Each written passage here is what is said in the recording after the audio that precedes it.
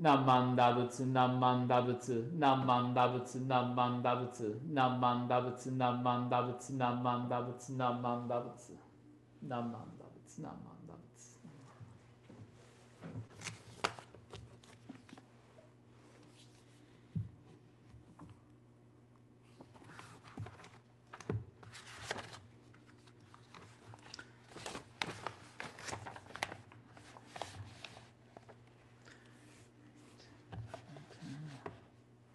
Please join me in Gassho. I reflect within myself, the universal vow, difficult to fathom, is indeed a great vessel, bearing us across the ocean, difficult to cross. The unhindered light is the sun of wisdom, dispersing the darkness of our ignorance. Thus it is that when conditions for the teaching of birth in the Pure Land had matured, Devadatta provoked Ajatasattu to commit grave crimes. And when the opportunity arose for explaining the pure act by which birth is settled, Shakyamuni led Vaidehi to select the land of peace. Watashi nari ni kangaete miru to, omoi hakaru koto no dekinai Amida Butsu no hongan wa wataru koto no dekinai mayoi no umi o watashite kudasaru ookina fune de ari. Nani mono ni mo samatage rarenai sono komyo wa bonno no yami o yabutte kudasaru chie no kagayaki de aru. Koko ni jodo no oshie o tokiyakasu kien ga juku shi, Devadatta ga Ajase o sosonokashite Bimbasara o gai saseta no de aru. そして浄土往生の行を収める正気が明らかになり、釈尊が偉大形を導きになって、阿弥陀仏の浄土を願わせたのであると。南蛮打仏、南蛮打仏、南蛮打仏、南蛮打仏、南蛮打仏。Great. Well, once again, good morning, everyone. It's wonderful to be here with you in this way on Zoom on this slightly rainy morning and at a time when we're seeing the cases of COVID-19 are surging now here in California. It's been all over the country, here and there. It seems to kind of die down in one place and then pop up in another. Here in California, the cases are becoming more and more widespread. The situation is becoming more and more serious. And so the topic that we're exploring this week in the teachings of the Buddha is this idea of being in contact with things that are unpleasant. The Buddha teaches that this is one of the 8 kinds of difficulty or suffering that we face in our lives unavoidably. A couple weeks ago, we talked about separation from the things and the people we like. We've experienced plenty of that this year. Also, now, contact with things we don't like. For me, the one thing I don't like is walking around all day with this on my face, right? I've gotten kind of used to it, but see, I don't know if you can tell, my glasses are fogging up right now as I'm talking. Right? So whenever I wear a mask, not only is it difficult for me to breathe, it's hard for people to hear me, but it's hard for me to see, right? So this is something that's right there on my face, right? One of many things that I'm in contact with these days, all kinds of restrictions in terms of what I would like to do, all of these rules now that I have kind of stuck onto my life, that we all have, that I think we appreciate the need for, but we still don't particularly like or enjoy, right? But all of this to avoid something that we really don't want to be in contact with, which is, the COVID-19, the coronavirus. I've spoken with some of my friends who have contracted the virus, and I mean, talk about having an pleasant experience, talk about having something in your body that you don't want to be in contact with. It can be a painful, frightening illness, difficult to breathe, fits of coughing so badly that people actually told me that they kind of wind up passing out. So it's a very, very unpleasant illness. But I think we have to ask ourselves, would we say that it's evil, right? In Buddhism, sometimes we use these words, good and evil, but is the virus itself, it's bad, we don't like it, but is it evil in itself, right? In Buddhism, we don't really think about things in that way, right? We think about, well, what makes something good and bad? So often, it's our way of thinking about it. It's our way of experiencing it that makes something unpleasant for us, that makes us wish it would just go away, right? So the Buddha himself, he dealt with many unpleasant experiences and unpleasant people in the course of his lifetime. One of the most unpleasant people that the Buddha had to deal with was his own cousin, Devadatta. Devadatta, right? We talk about Devadatta sometimes. Devadatta grew up with the Buddha. So they grew up knowing each other, spending time with each other through their childhood, young adulthood. And as the Buddha became more and more prominent, Devadatta became more and more jealous of the Buddha. He said, I want what he has. Look at all these people who respect the Buddha. He receives generous gifts from the king, from all kinds of people, from very lowly people to people who have great wealth. They all shower praise, affection, and generosity on the Buddha. Boy, I sure like that. And I bet I could use those gifts better than he does. The Buddha just takes the gifts and shares them equally with all of the Sangha. He doesn't take hardly anything for himself. Well, I think I could probably come up with better ways to use all those gifts. So he started to think, how can I take over the Sangha? And he became somebody who created a lot of unpleasantness for the Buddha. On one occasion, the Buddha was walking down a path, kind of at the bottom of a hill, and Devadatta rolled a giant boulder down the path, trying to kill the Buddha, right? The Buddha was able to see it coming. He was traveling with a group of his disciples, and they said, look out, look out. And he was able to move just in time, but the boulder rolled over his foot, right? He was bleeding, and he was in great pain. I can't imagine, could you imagine a giant boulder? It's like having your foot run over by a car. I don't know if that's ever happened to you, but it's never happened to me, and I don't want it to ever happen. But had this incredibly painful experience.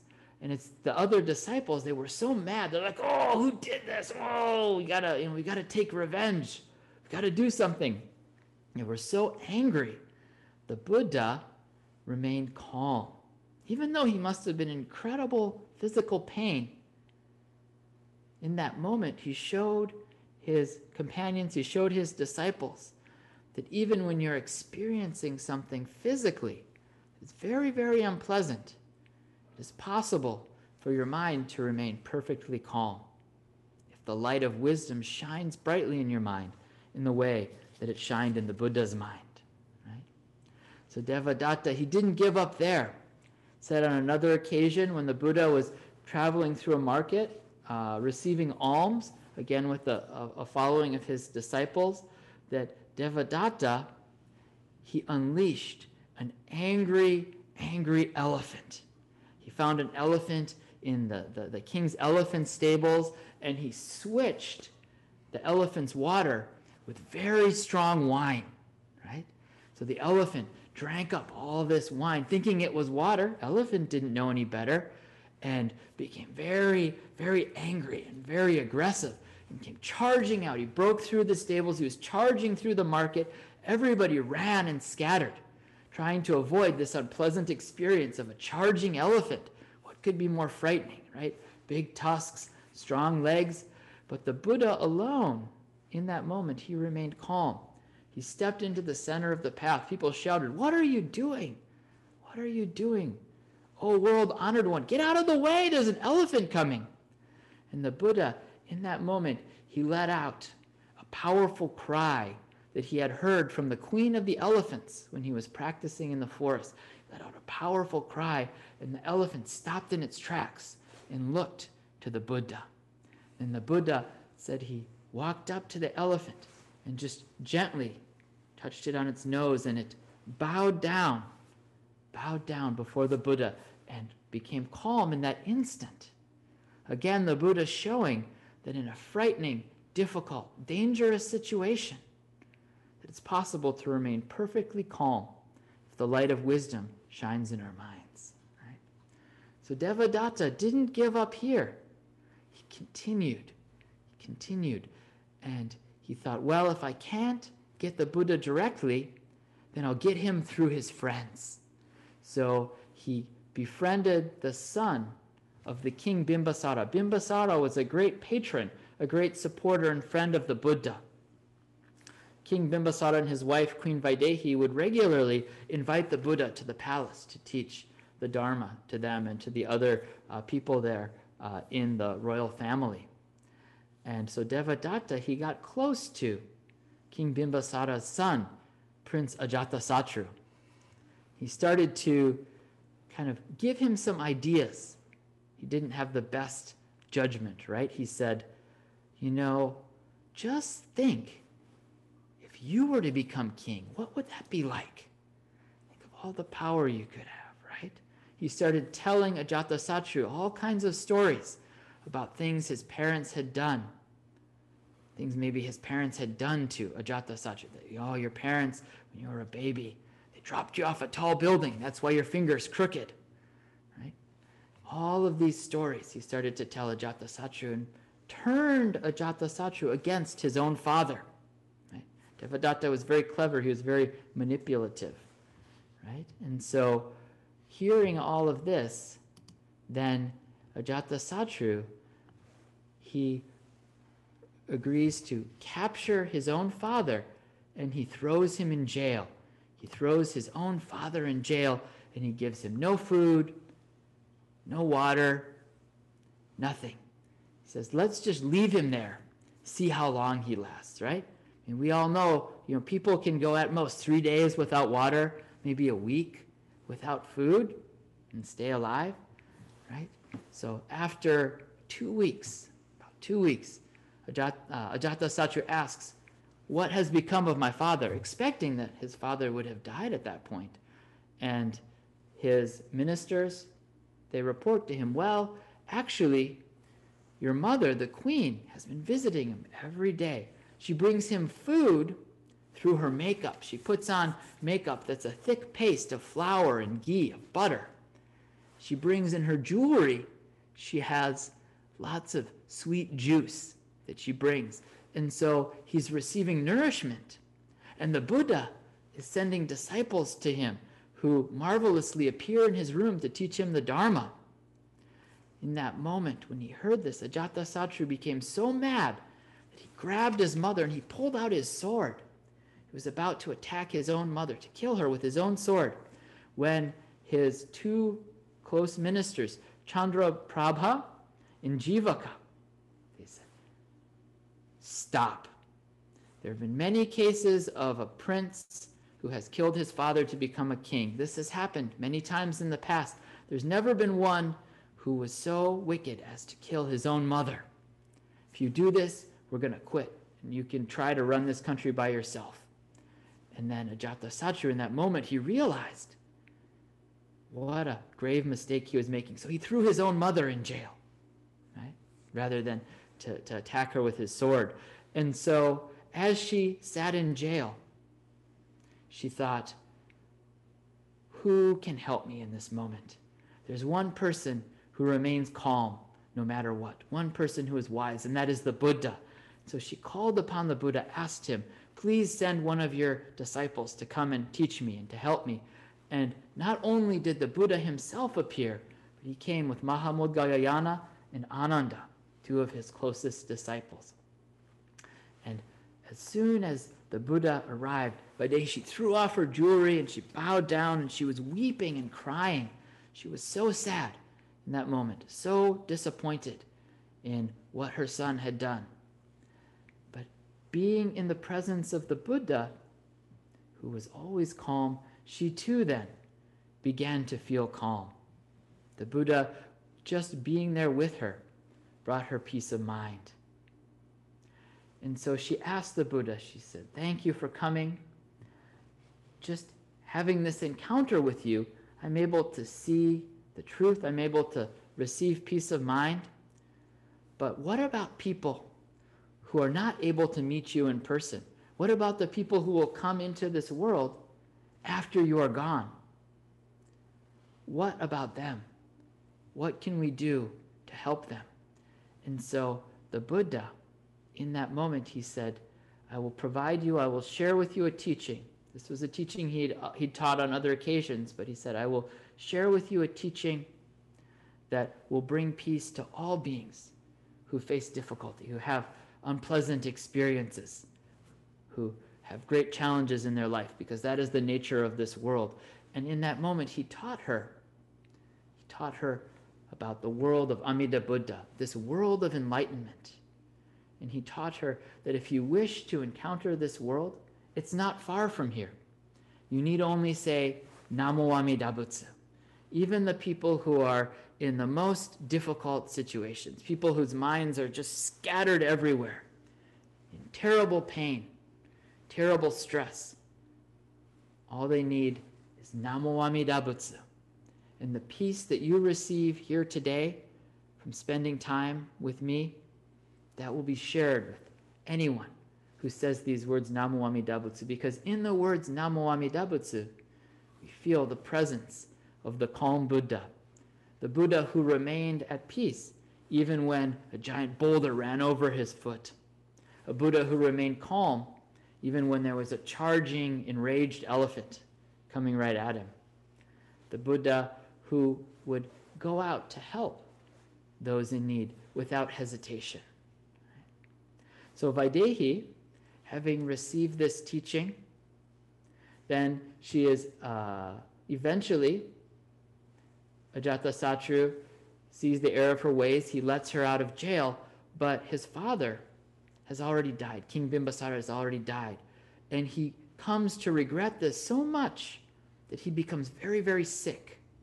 And it's interesting, Vaidehi, having heard this teaching of the Buddha, her mind has been changed completely. She's become one who is at calm, who is at peace, who lives with this compassion of the Buddha. And so even though her son had done all these terrible things, her response is to go and to care for him in those moments of his. He becomes so remorseful that he becomes physically sick. She goes and she spends that time with him, present with him, because she has received this peace of mind from the Buddha. So as we face many difficult and challenging experiences in our lives, we can always turn our minds to the Buddha. We can always hear these words, Namo Amida Butsu, this teaching that the Buddha provided to Vaidehi in her moment of greatest stress, this teaching which transformed her life and helped her to attain that peaceful mind of the Buddha, who in the midst of contact with all kinds of unpleasant things, physical pain, an obnoxious cousin, all these challenges, with Namo Amida Butsu, we're able to receive that mind of great peace. And so Shinran Shonin, when he thinks about this story, he thinks in gratitude. He says, it is thanks to Devadatta.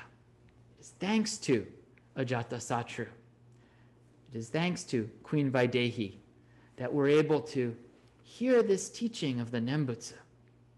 So if we view the world in the light of the Nembutsu, as Shinran Shonin views the world, then we come to see that even the most difficult and challenging circumstances also can carry an opportunity to transform our lives.